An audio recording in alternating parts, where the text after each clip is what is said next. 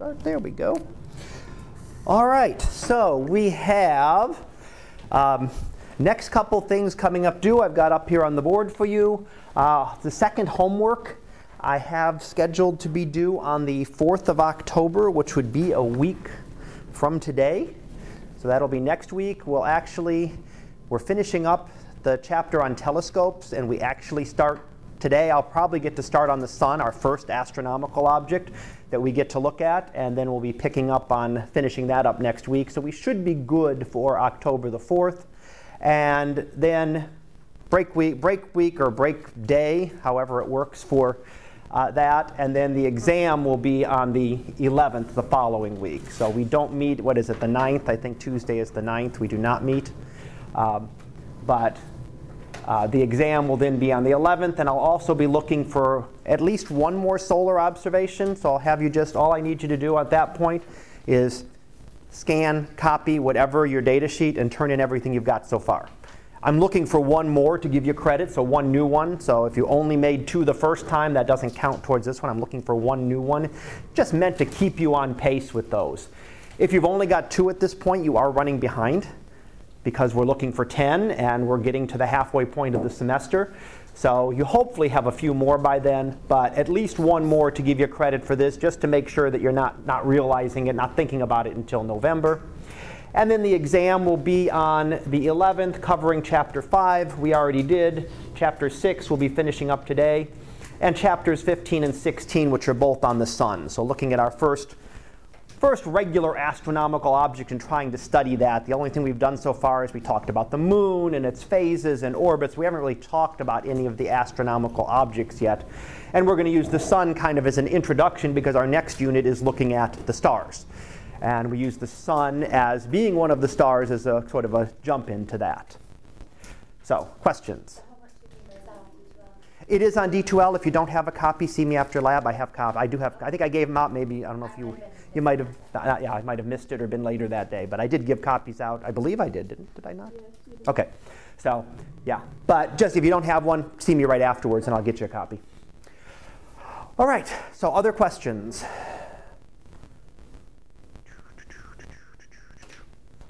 Otherwise, as I told them last time, because I know a bunch of people got their exams back, if you didn't do well on the exam, again, your grade is actually 8 points higher. Don't shred them. I do use them for the final. I actually take questions off those exams. I try to focus your studying for the final by looking at the exams that we already took, more so than going back through lots of the other old material. So one of the things to do is to go through and try to find the correct answer, see if you can figure out what you did wrong so you have those, because you will see some of those questions again. And also don't forget one of those gets dropped. So if you did poorly on one, you've got a chance that your next grade will be better. Eventually, one of the exam grades does get dropped at the end of the semester. All right. Otherwise, let's go ahead and start off with our picture for today. Jumping a little bit ahead in the class for us, this is actually the Triangulum Galaxy. This is one of the nearer galaxies to us. The nearest large galaxy is Andromeda, about 2 million light years away. This is actually very close to Andromeda and in the same general direction of the sky, and is about 3 million light years away, so it's close.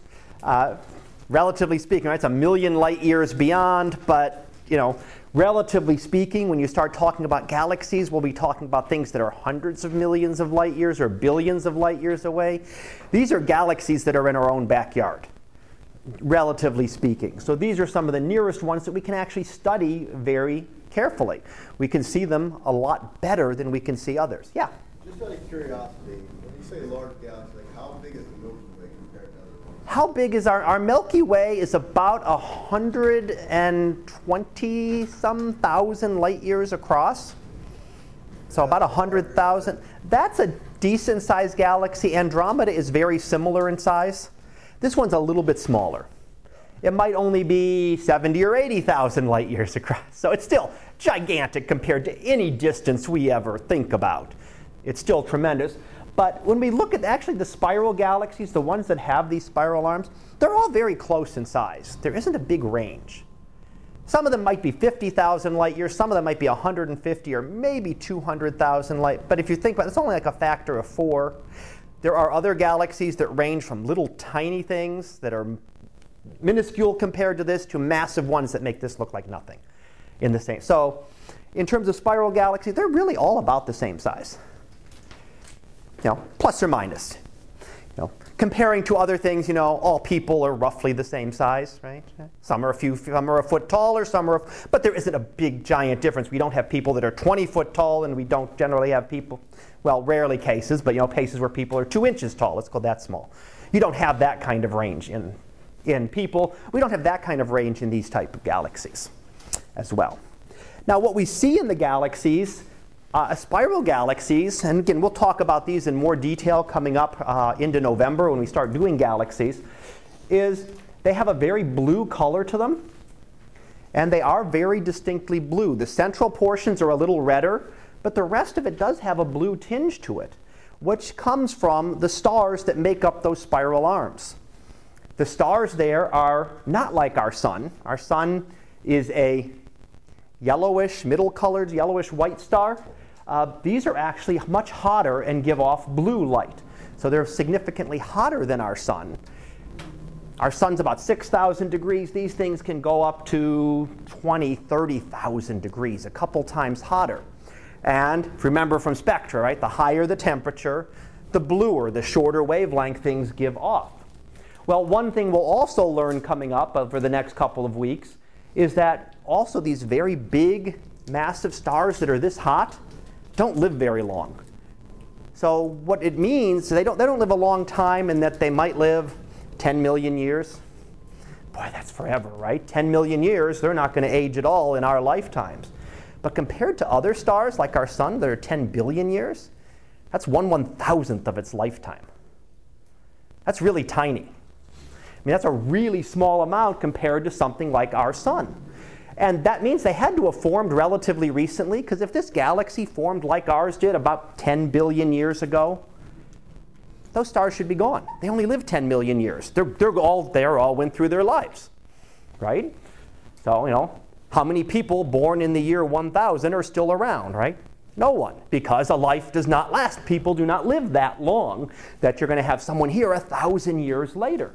Well, these galaxies, these stars wouldn't be around. So it tells us that at least these kind of galaxies are still forming stars today. They had to have formed within the last few million years. So they are still in the process of forming stars. And in fact, some of these pink regions are actually star-forming regions as well. So again, we'll go over that in a lot more detail as we start talking about star formation once we get through the sun. Then we're going to jump out and talk about stars a little bit more. All right, questions? Alrighty, well, we were just about done with chapter 6, so we're going to finish that up. And in fact, we just finished up radio telescopes, as I recall. So we will pick up with the last section of telescopes that I want to look at, which are everything else.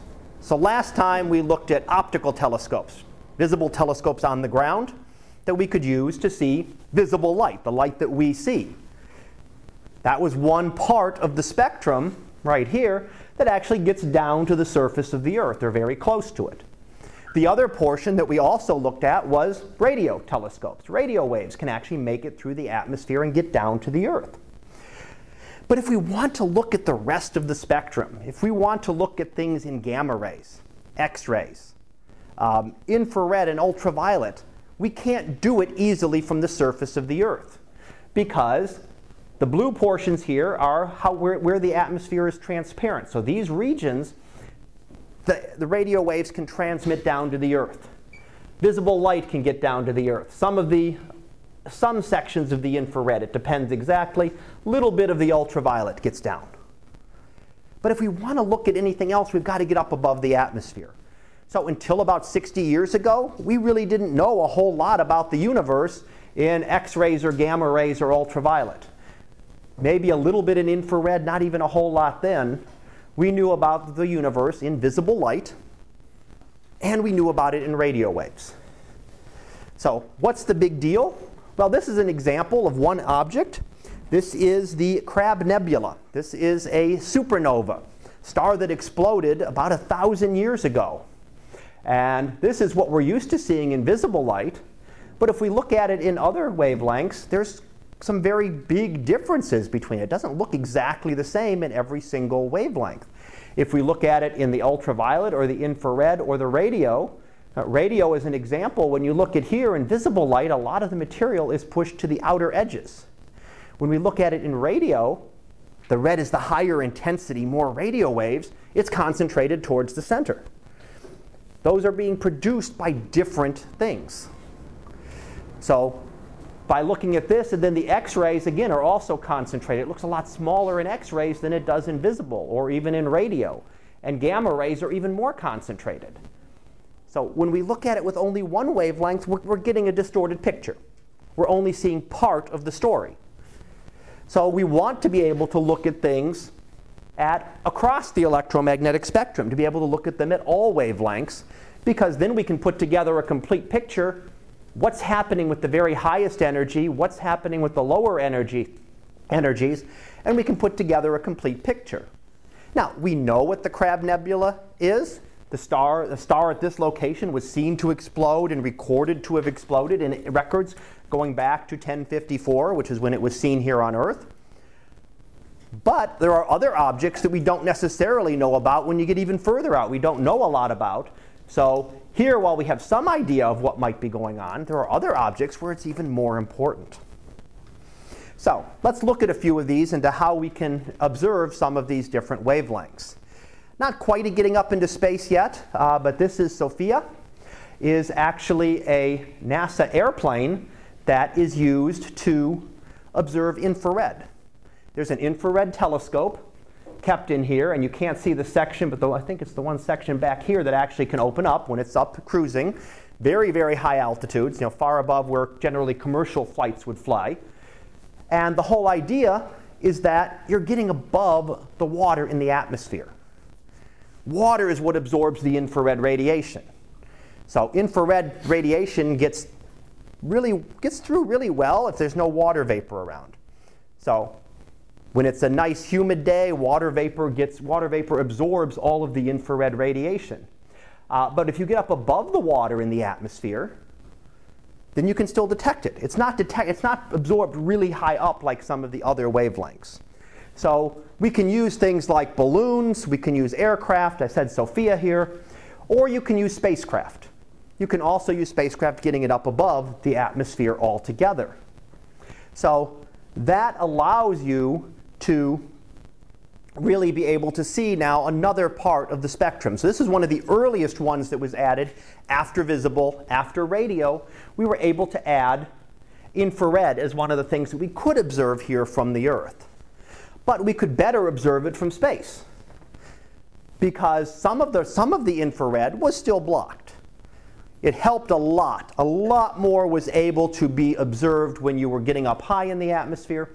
But even when there's some atmosphere, some parts of it, some wavelengths were blocked. So we wanted to put things up into space, because then you don't have any atmosphere to deal with. You don't have any atmospheric distortions. You don't have any turbulence, right, shaking you. Flown in a plane, right, you hit a pocket of turbulence. That's not very good when you're trying to point at an astronomical object and your plane starts shaking. Right? Now your telescope's going to wobble a little bit, and you're going to have issues with the observations. You're going to blur out your images. So it's great for many things. It's a lot cheaper to launch a plane than it is to launch a satellite into space. But there are some disadvantages to it as well. If we do put something out in space, one of the difficulties is that with infrared, one of the problems is, this is the IRAS satellite, Infrared Astronomical Satellite, which observes in the infrared. It's out in space. But one of the problems with infrared detectors is that they have to be kept really, really cold. And I'm not just mean, freezing temperatures. I mean liquid nitrogen temperatures, to keep them really cold. Why? Remember, right? If we put on infrared goggles, turn off all the lights, we're all glowing. We're all giving off infrared radiation. Anything that has a temperature, the tables, the walls, the screen, everything is giving off infrared radiation, including your infrared detector.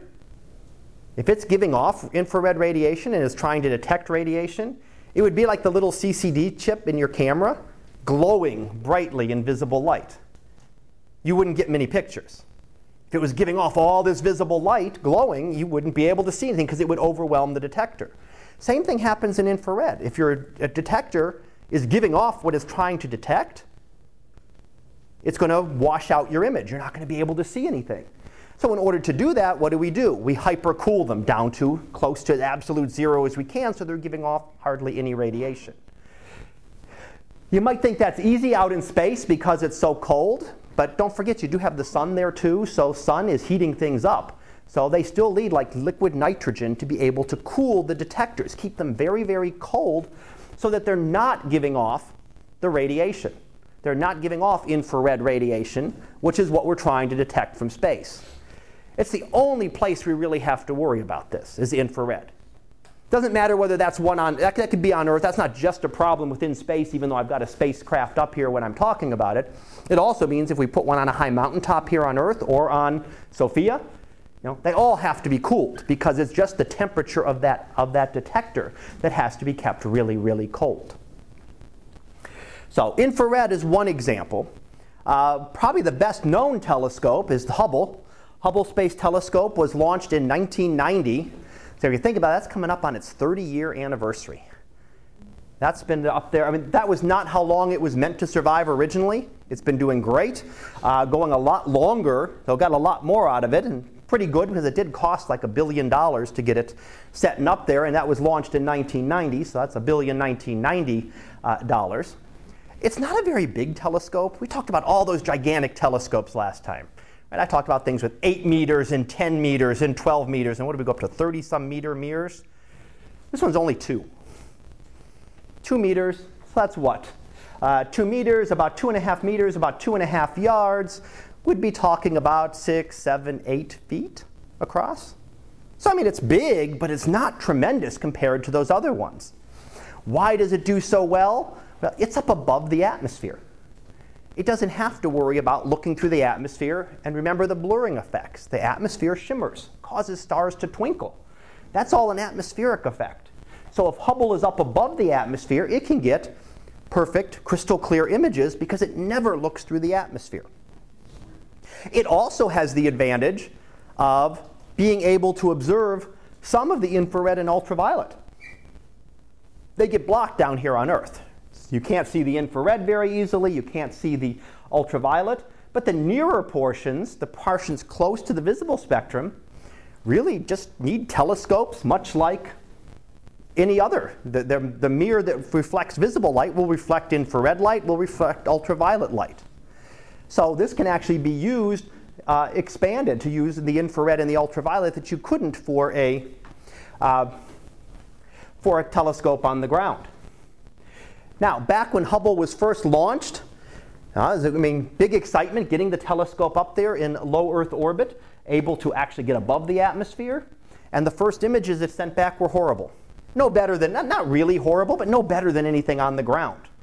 And there was a problem in the shape of the mirror. The shape of the mirror was ground incorrectly. So very slightly, it was very tiny bit off, but that little tiny bit makes all the difference. An astronomical mirror has to be perfectly smooth, perfectly ground to the correct shape. And it was just slightly off. And fortunately, we're able to send up a craft to be able to fix it. Send up the space shuttle. We're able to give it a pair of glasses. Right? We found out exactly what went wrong, and we could then correct for it. So just like, doctor sees my eyes are wrong, gives me a pair of glasses that correct them, and now I can see fine. We could do the same thing. As I recall, it was actually one of those issues that has to do with metric and English units. The two different people were using different sets of units, and there was an issue in the conversion, and it made that minuscule difference. And it wasn't much. I mean, it's not like the mirror was way out of shape. We would have figured that out. It was just very, very close. I mean, we're talking, less than millimeters or less. It was very, very tiny amount. Yeah? You said it was 8 feet across. About 8 feet, yeah. How long is it? It's a circle. So that a diameter of 8 feet. How long is this? Yeah, how long? Yeah. Oh, gosh, that is... How long is it? It is the exact diameter of the space shuttle bay. And I don't know how big that is off the top of my head. So if you've ever seen the space shuttles, I mean, this was designed with the space shuttle in mind. It fit just in the cargo bay of the space shuttle. I don't remember how big that is. I'd have to look it up to check the exact length of it. But it's not gigantic. It's not like hundreds of meters or anything long. Like the size of this room, maybe? It could be something similar to that or a little bit bigger. Something similar to that, yeah. Yeah, and then I'll get you over there.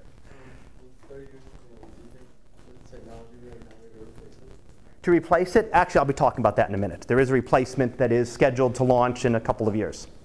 So we are going to be replacing it because it is, the good thing about it is that up through about 2008, 2009, it was serviced. So the instruments that it was launched with in 1990 are not the instruments it has today. The instruments have been replaced. Now they're still 10 years old now because we don't have any way to get to it anymore. Space shuttle fleet has been retired, so there's no actual way to get up to it anymore. I'm sorry, yeah. I was just going to say I knew there was they were getting ready to launch another. Yeah, and I think I have something on the James Webb Telescope I'll be talking about in a minute, which was supposed to launch like next month or something, and now it's been pushed off a couple of years. But there is another one that is coming as a replacement because it is reaching, you know, if something fails on it completely, it's done. I mean, there's nothing else we can do to get up there and save it or anything like that. How do we get the images of them? How do we get the image? They're sent back, radio waves. Just transmit them back down to the Earth like a communication satellite. So they're just sent, the images are taken digitally, sent back down to the Earth. Now it will eventually, oops, sorry, go ahead. Yeah. I was going to say when you said another one's going up there. Now, do they have the old stuff with anything that's space, stuff? Do they leave the old stuff up there, or do we always bring the old stuff back? I mean, not just the telescope, any kind of space, whatever. Do they just leave it up there? A combination of things. Really, right now, it hasn't been the case, but any satellite that is put up in space is supposed to have a exit plan. What are we going to do with it when it's done? Some of them in really high orbits don't matter. If they're up in a really high orbit well above the Earth, they're never going to bother us. This is only a couple hundred miles above the Earth's surface. Means that eventually it will come back down. It's the atmosphere, the edge of the Earth's atmosphere varies, and it will eventually drag it down and it will crash down to Earth. So at some point when it fails, they have a plan that it's got enough fuel and they will direct it to a controlled reentry, crash it down in the Pacific Ocean or something. Isn't that potentially dangerous though? They don't know where it's going to crash down. But that's the whole idea. You have to keep enough fuel planned so that you can bring it down where you want it. So you're going to crash it. You're going to say, okay, we're going to bring it in here so it comes down into the Pacific Ocean, much like we brought the Apollo astronauts down, and we said they didn't just crash on land because that would have been horrible if they'd hit land. Oh, so they never just wait for it to just come down. No, they have. They have. If you remember Skylab, probably for most of you, Skylab back in the 1970s did crash. It was uncontrolled, and it actually crashed into the Indian Ocean in Western Australia. Very fortunately, Western Australia is not very heavily populated. If that had hit over and we never knew. We know it's coming, but there was no way to get to it. So it has happened. Some satellites do come down, but anything we put up now either has to have a plan to bring it back down safely or be flimsy enough that it just burns up in the atmosphere. So some small satellites will just burn up in the atmosphere and never make it down. This one won't. That mirror will survive and make it through to Earth. Yeah. Yes, sorry. Does this telescope send back actual photos, or is it just data? It'll send back photos. In fact, probably a lot of the photos that we've looked at are, some of them at least, that we've looked at are from Hubble. So we do get some. Yeah. Some of its most important things that it's brought back, maybe? I'm sorry, some of the... Like what has it observed that has been some of the most interesting, it's observed everything from the planets. It's observed things, it can't observe the sun. Sun's way too bright for it, and that's actually what this is, part of a sun shield to protect it from sunlight getting in there. But it can observe the planets. It's observed stars and clusters and nebulae and galaxies. Yeah, it's been up there a long time, and a lot of the pictures that we'll look at when we get out to galaxies really come from Hubble. Yeah, you can go on to Hubble site, and hubblesite.org has a whole bunch of pictures. You can get all sorts of stuff. Is it just still photos, or is it video too, or? It would be just photos. Just still photos. Yeah, there's not really anything video that you can take in this. I mean, for most of the objects you're looking at, you have to leave the lens open a long enough time. It's not really a video like we think of videos here. It's a long image, long exposure image, because some of the exposures it takes might take hours, minutes, hours of looking at the same part of the sky. So do you tell it what Yeah. you want to look at? Yep, it's programmed. You send up a program schedule, observe this, radio the data back to Earth. Here's the next set, do that, and just keep going back and forth. Good. Others? Alrighty. Well, let's go ahead and look at some of the other telescopes. These are a couple of the high energy ones. We looked at the lower energy ones. But if we really want to look at ultraviolet, X-ray, or gamma rays, there's not much we can do from the Earth. So there were some. There was the International Ultraviolet Explorer, which was sent up in the 1970s to actually observe ultraviolet radiation from space. The Chandra X-ray Observatory launched in '99, still going. And the Fermi Gamma Ray Telescope, 2008, still going. So these are ones that, again, are launched up above the atmosphere to be able to study the longer wavelengths, the shorter wavelengths that we want to look at. And these ones, you've really got to be up above the atmosphere to be able to see anything. So when we put those up, we try to get everything up above. You have to get them far above the atmosphere and then be able to look. These are much smaller. They're not as big. Hubble's telescope is one of the more massive things up at, other than the space station, which is significantly bigger than that. These are much smaller. You don't need as large of a telescope. But the big one that's coming, and I know we'd mentioned this, is the James Webb Telescope. And that launch date is actually not correct. I didn't update it on this slide, I noticed. But the James Webb Telescope was originally scheduled for launch next year. I think it's been pushed back another year or two now. It's actually mostly built. Most of it has been put together, but still getting the launch ready for it, getting everything approved and set. This is going to be a much bigger mirror than Hubble. Hubble was 2 meters. This is actually a 6.5 meter telescope. If you look at the design of the mirror, we saw telescopes like that here on Earth where they're designed. They're not one big mirror. They're actually bits and pieces, little hexagons honeycombed together to make a much larger mirror. It's a lot less expensive to be able to do that. This one will actually observe, it can't observe all of visible light. It's designed more as an infrared telescope. It can see the red and orange part of the spectrum and infrared light. But it's going to be, again, 2.5 times the size of Hubble. Means it can see a lot more detail. It'll be able to see a lot more than Hubble was ever able to. This is also going into a different orbit. This isn't going to orbit around the Earth. It's actually going into a solar orbit, and it's going to be out beyond the moon. So just like Hubble is essentially unrepairable right now if something goes wrong with it, this is another one. Once it's out there, it's kind of on its own. It's going to be a million miles or something from the Earth, which is a couple times the moon's distance. So it's not going to be out where the other planets are, but it's going to be out there. Yes? So when this launches and Hubble's still out there, they're just going to leave Hubble out there until... They'll leave Hubble there as long as they can keep it going. At some point, again, there'll be something, eventually, any mechanical equipment, it's eventually going to fail. But yeah, I don't think, as far as I know, there's not any plan to say, oh, this is up there, we don't need Hubble anymore. Because they're complementary. If they can overlap for a year or 2 years or 10 years, that's great. So the more we can get out of it, the better. Yes? So this one will just see detail better, or it will be able to see... It'll be able to see more detail. It'll be able to see things that are fainter, many times fainter. It'll be able to see a lot more. It'll be able to resolve things better, see finer detail too, because it's bigger. So it's going to. Yeah, well, because it'll be able to see fainter objects. Yeah. Because of the beyond the moon. It's big. Not just it's beyond the moon, but because it is a bigger telescope. It's got more light collecting area. It's got a bigger area to collect that light, so it can see things that are 5, 10 times fainter than what Hubble could. So things that would have been invisible to Hubble will actually be seen by this telescope. Other? All right. Well, we'll finish up here. And again, what we've talked about, that we can only get visible and radio waves, are really the only things we can efficiently observe from the Earth. Space telescopes give us a new view on looking at things like the infrared, the ultraviolet, X-rays, gamma rays, all of that we can see. But they also do not have to look through the Earth's atmosphere. And we talked about future telescopes. James Webb isn't the only one. There are other ones that are planned as well. So there will be other ultraviolet and infrared telescopes that are planned to be able to monitor all the different wavelengths. All right, questions? All righty.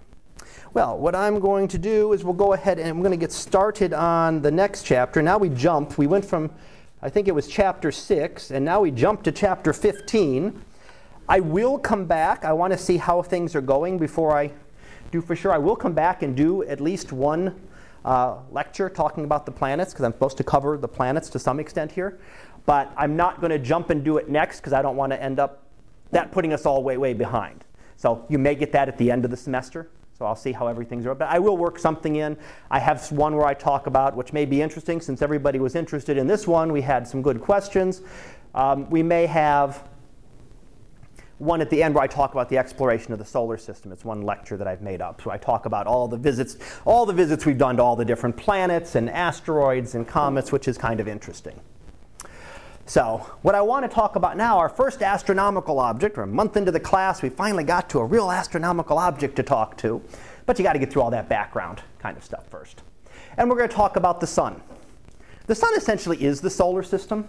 99.8% of the mass of the solar system is the sun. That's it. So I mean, essentially, the planets, the asteroids, comets, any other debris in the solar system is 0.2% of the mass. And most of that 0.2 is Jupiter. So really, the rest of us is just the little debris around the sun. The sun is almost all of the mass of the solar system.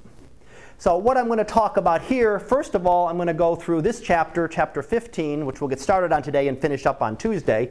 Talks about the structure. What is the sun like? The different features of it. What can we see? And then next time, at the next chapter, we come to the interior. What is the interior of the sun like? And how does the sun produce its energy? So I'm going to vaguely allude to that here, but I'm not going to go into any great detail on it. So start off there with a nice picture of the sun. I gave you a bunch of numbers here for a reason. Doesn't mean memorize them, please. I'm not going to expect you to memorize these, so you don't even have to write them down on your key point sheets. I'm not going to ask you any of these big, long numbers that are there. But I give them to you to give you an idea of the size. But usually what we use and what we're going to use for other stars is I'm not going to give you numbers. I'm not going to tell you a mass in grams, because 10 to the writing a 2 and 33 zeros is not a number that our minds can wrap themselves around. I can't imagine what that number means. So instead, we define that to be 1. That mass is 1 solar mass. So if I said another star was 4 times 10 to the 33rd grams, big deal. But if I say it's 2 solar masses, oh, it's twice as big as the sun. So we still can't comprehend how big the sun is, but okay, compared to the sun, this is a bigger star. Or if it was 1 times 10 to the 33rd, it might be half the size of the sun. It would be half of a solar mass. So we use solar units for the most part for these. So the mass, the luminosity, again, it's a big number of watts, or it's 1 solar luminosity. Much easier. Our minds can wrap around ones and tens and hundreds. We can imagine those. But when we get to these very large numbers, we really can't. Radius, 1 solar radius. So how big is it? We compare it to the sun. The other ones that aren't, the one that is the temperature. And we don't say 1 solar temperature. We give that actually in kelvins, about close to 6,000 degrees. That's the surface temperature of the sun. So, why is it dangerous to look at the sun? Well, you're looking at something that is thousands of degrees and emitting a lot of energy. A lot of energy. And that's what can burn itself into your eye. So again, luminosity, 1 solar luminosity radius, those are ones that we will use in the next couple chapters when we finish 15 and 16. We'll use those as comparisons when we talk about other stars. We'll say it's so many times larger or smaller than the sun. And it gives you a much better basis for comparison. The other numbers that I have down here are the density. How dense is the star? Density of water is 1 gram per cubic centimeter. The sun is not that much denser than water overall. If you take the total mass, here, divide it by the volume from the radius. You can calculate the volume, and you'll find out that it's only a little over a gram per cubic centimeter. That varies depending on where you are in the sun. If you're in the center, it's a lot denser than that. It's hundreds of times the density of water. On the very surface, it's hardly any. It's just a very hot gas.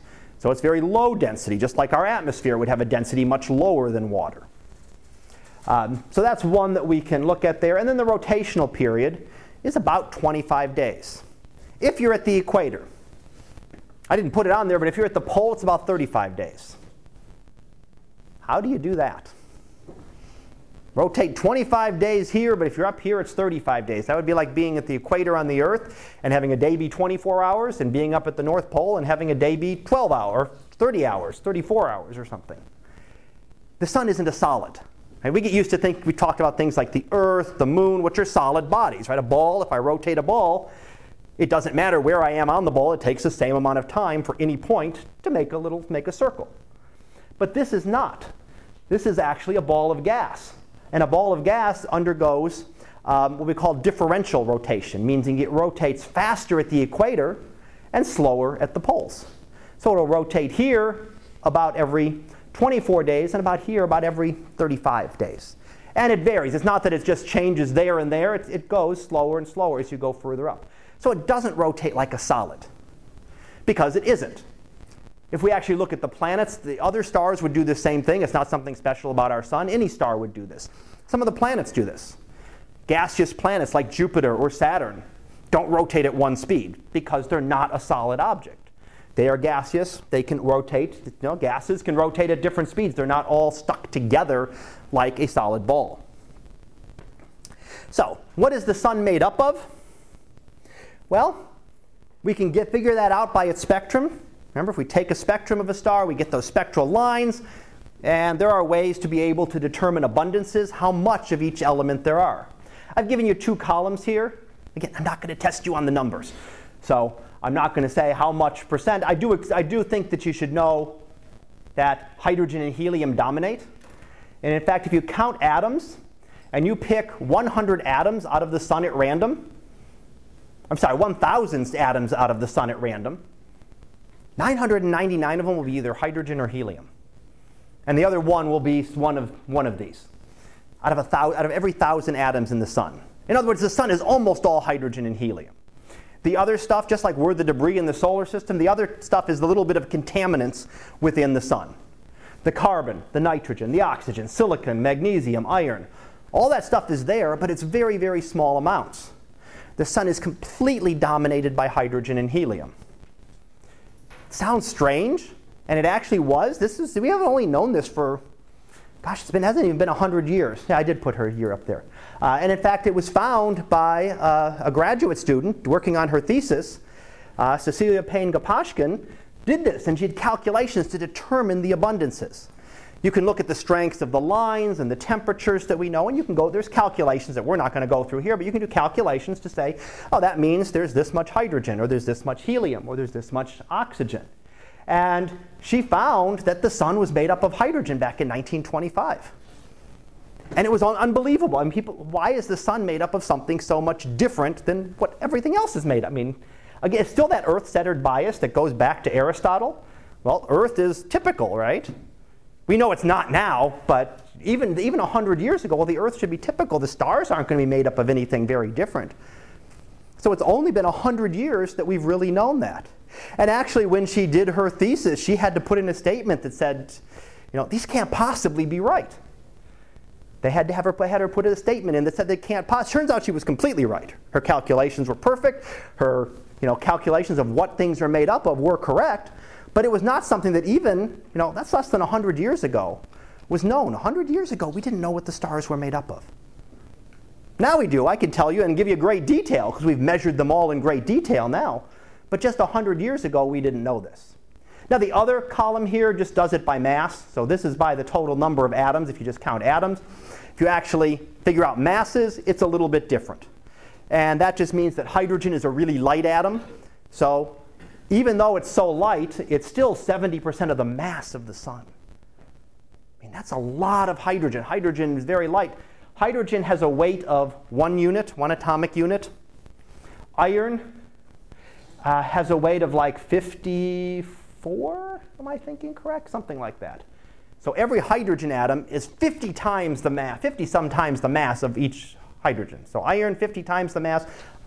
You need 50 hydrogen atoms to make up one iron atom, 50-some. So its mass, that's why these numbers would then would tend to be a little bit higher generally, that there's a little bit more. That one, something seems off in that one. I'll have to check that. But generally, the mass-wise, it's still 98.1% of the mass of the sun is hydrogen or helium. Now again, that sounds strange to us here on Earth because we're not used to things being made up of hydrogen or helium. Right? There's hydrogen here. You've got hydrogen in water, and there's some hydrogen here on Earth. We have some helium, right? We use it to fill up balloons. But it's not a big part of what the Earth is made up of. But it is what the universe is made up of. So when we actually now know that this really isn't unusual, it's the Earth that's unusual. We're the one that's unusual. We're only made up of these oddball elements here. We're made up of the carbons and the silicons and the irons that make up the Earth. The sun is actually more typical. And the stars, if I told you the abundances of the stars, what they're made up of, it's right there. It's essentially the same. Just about every star we look at will be made up of the same general things. These proportions might change a little bit, but overall, it's pretty safe to say that for any star, 99.9% of it is hydrogen and helium. Anything else that we look at in space. All righty, let's see. So let's look at the interior briefly here. Again, I'm going to come back. The next chapter actually goes over the interior in much more detail, but I wanted to at least give you a breakdown of what the interior of the sun is like. So there are 3 main areas to the interior. In the next chapter, we'll talk about the core. That's where all the energy is produced. The small central region we call the core is where all the energy is being produced. The rest of the sun, no energy is being produced here or on the outer layers. There's no energy being produced. It's a transport mechanism. All it serves to do is to take energy from down here in the core and transport it to the surface where we get to see it. So the core is where all of that is going on, where nuclear fusion is going on. And we'll talk about that again in the next chapter, smashing hydrogen atoms into helium atoms and making heavier elements. That's what's going on in the sun right now. So that is what is happening down there, and that's where all the energy is coming from. But then we've got to get it out there because you have all this energy and you've got all this layers and mass on top of it. You've got to get that energy out. And energy can be transported by 3 different methods. You've probably gone through in another science class at some point in high school, right? Convection, conduction, and radiation. Hopefully they sound familiar. You've probably talked about them at some point in the past. Well, the sun uses 2 of those. The sun uses radiation, right? You can feel the heat from the sun, radiation transferring by photons of light. That's what happens very close to the core. There is a radiative zone where the photons just travel out from in here to slowly out towards this next area. The other one that is used is convection. When you get a little bit further out, it gets too dense for the material to be able, for the light to be able to travel through. So what does it do? It heats up the bottom layer, and then you start convection cells, right? You heat up something, it moves, the bubble of heat rises, gets to the surface, releases its energy, cools off, and goes back down. So you'll get convection cells that go and transport the energy up to the surface, where they release it, where it again travels by radiation to the Earth. The photons come from the surface of the sun to the Earth. Temperature-wise, I told you the sun was about 6,000 degrees. That's the surface temperature. Actually, down at the core, it's about 15 million. Has to be that hot. If it's any much cooler than that, you can't undergo nuclear fusion, and the sun would not be a star. Anything much smaller than that, you would not be able to fuse hydrogen to helium. You need really, really high temperatures. Now, what I want to look at more in this section is the outer layers. So we'll come back to the inner layers later on. But what are the outer layers? Well, this is what we see. We call that the photosphere of the sun. So we see the disk of the sun. We might see some sunspots on it. And it is what gets rid of the energy that is generated below. There's nothing. The sun is not on fire. It's just a hot ball of gas. That's thousands of degrees. It's not on fire or burning. It might look like a big fire, but it's not. There's no burning going on, right? Because there's no oxygen, right? In order to burn something, if I want to burn a piece of wood or a piece of paper, it's combustion with oxygen in the atmosphere that does that. Well, sun is all hydrogen and helium. If you try to burn hydrogen all by itself, nothing happens. Hydrogen won't just burn unless there is oxygen around it. If you put hydrogen in and evacuate all the atmosphere around it, you can light hydrogen on fire all you want. There's nothing to combust it with. So it's just going to stay hydrogen. So it's the oxygen that would then cause fire. So it's just hot. It is really just like the hot filament of a light bulb, heated up to thousands of degrees. But that's all it is. It's just hot gas that has been heated from the interior. And that's what we're seeing is that. It's not a solid surface. There's no place to ever go land on the sun. Right? Ignore the fact that nothing we know of will stand up to 6,000 degree temperatures. Right? Even take your spacecraft there, it's going to vaporize anyway. But there's no place to land. If you tried to land on, if you had something that could stand up to that kind of temperatures, you'd reach the surface of the sun and you'd just slowly sink down. It just gets denser and denser and denser as you get further in. But it's a gas all the way through. Even though the density is many times the density of lead at the center, it's so hot that it's still gaseous. Everything's still moving around just like a gas because of the very high temperatures. One thing we do see on it when we look at the surface is what we call granulation. When we look at the surface, if we look at a wide picture, you get this. When you look at a close-up picture, you actually see that the sun is divided into these little pockets. This is one of the evidence, the piece of evidence. I've told you that what's going on in the interior of the sun. I told you radiation and convection for transporting energy. Well, how do we know that? We can't see inside the sun, right? Well, we can see the surface of the sun. And if it's traveling by convection, that means there's hot things coming up and cool things going down, which means you'd have hotter areas which are brighter and cooler areas which are darker. So the idea that there is convection inside the sun makes a scientific prediction. It says you should see granulation like this. You should see these bright areas are pockets where sunlight is coming up, heat is coming up from below. The cooler areas are areas where light is sinking down. To put it to scale, there's North America. So you have these granules are the size of, Texas, or put a couple other states together. They're really large things. They're not just little tiny granules. They're actually big enough that we can see them. Oh, let's see how we're doing. We can get through the layers of the atmosphere, and then we'll pick up with the rest of it next time, so we have time to do lab. Chromosphere is the next layer up there. I should have gone back. Photosphere. Photo for light, it's the sphere of light. That's where all the light from the sun comes from. So when you go out and look at the sun, you watch a sunrise, you watch a sunset, you're seeing the photosphere of the sun. The chromosphere is invisible to you. It's there. It's out beyond that. It's like the atmosphere of the sun, but it's not something you can see except during an eclipse. So it's fainter. That's why we don't see it, because it's a lot fainter. But it is also hotter. It goes up to about 10,000 degrees. So surface of the sun, about 6,000. Go up a little higher, it actually increases the temperature. It goes up to 10,000 degrees. Meaning, 10,000 degrees, you're giving out a lot of ultraviolet light. Remember, higher temperature, shorter wavelength. The visible surface of the sun gives off visible light, right? That's what our eyes have adapted to over millions of years. However, when you get up higher in the atmosphere, it heats up in the solar atmosphere, and it's giving off ultraviolet light. So ultraviolet radiation that you can then see. Again, like the photosphere was the sphere of light, this is the sphere of color. So chromos for color, and we get this red color because that ultraviolet light excites hydrogen and causes it to glow. I showed you those little glowing pink regions. I think I mentioned them in the first picture. It's the same kind of thing going here. You excite the hydrogen gas in the atmosphere, and it gives off a distinct red color of light. Then the temperature rises sharply. Right? Already went from 6,000 to 10,000 degrees, it's going to jump quickly. There's a transition region right after the chromosphere out to the corona. Now the corona is one thing we can see. Chromosphere you can sometimes see in an eclipse, but the corona you can generally see in an eclipse as well.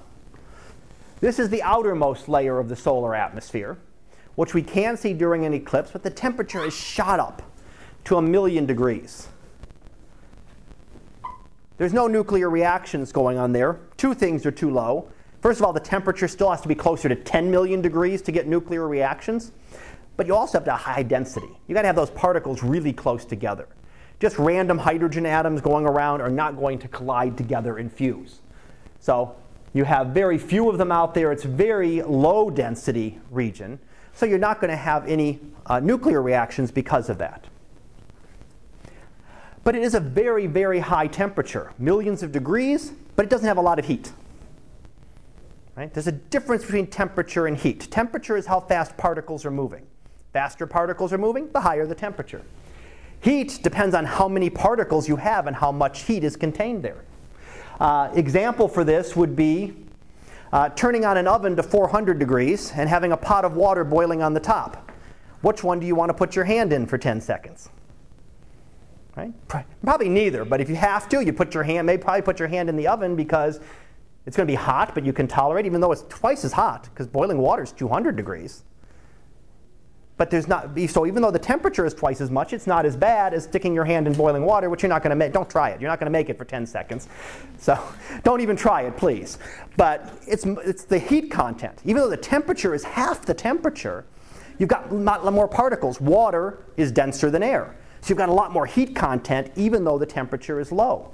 Same thing with the solar atmosphere. There's a lot more heat content in the surface of the sun than there is in the corona, even though the temperature is much higher. It just means that those particles are moving around a lot faster. And it also means we can start looking for it in X-rays. So let me do the solar wind next time, because I have a couple slides on that. I don't want to go ahead and start on that. So I'll do the solar wind, and then we'll finish up 15 and go on to 16 on Tuesday. Questions? All righty. Let's go ahead and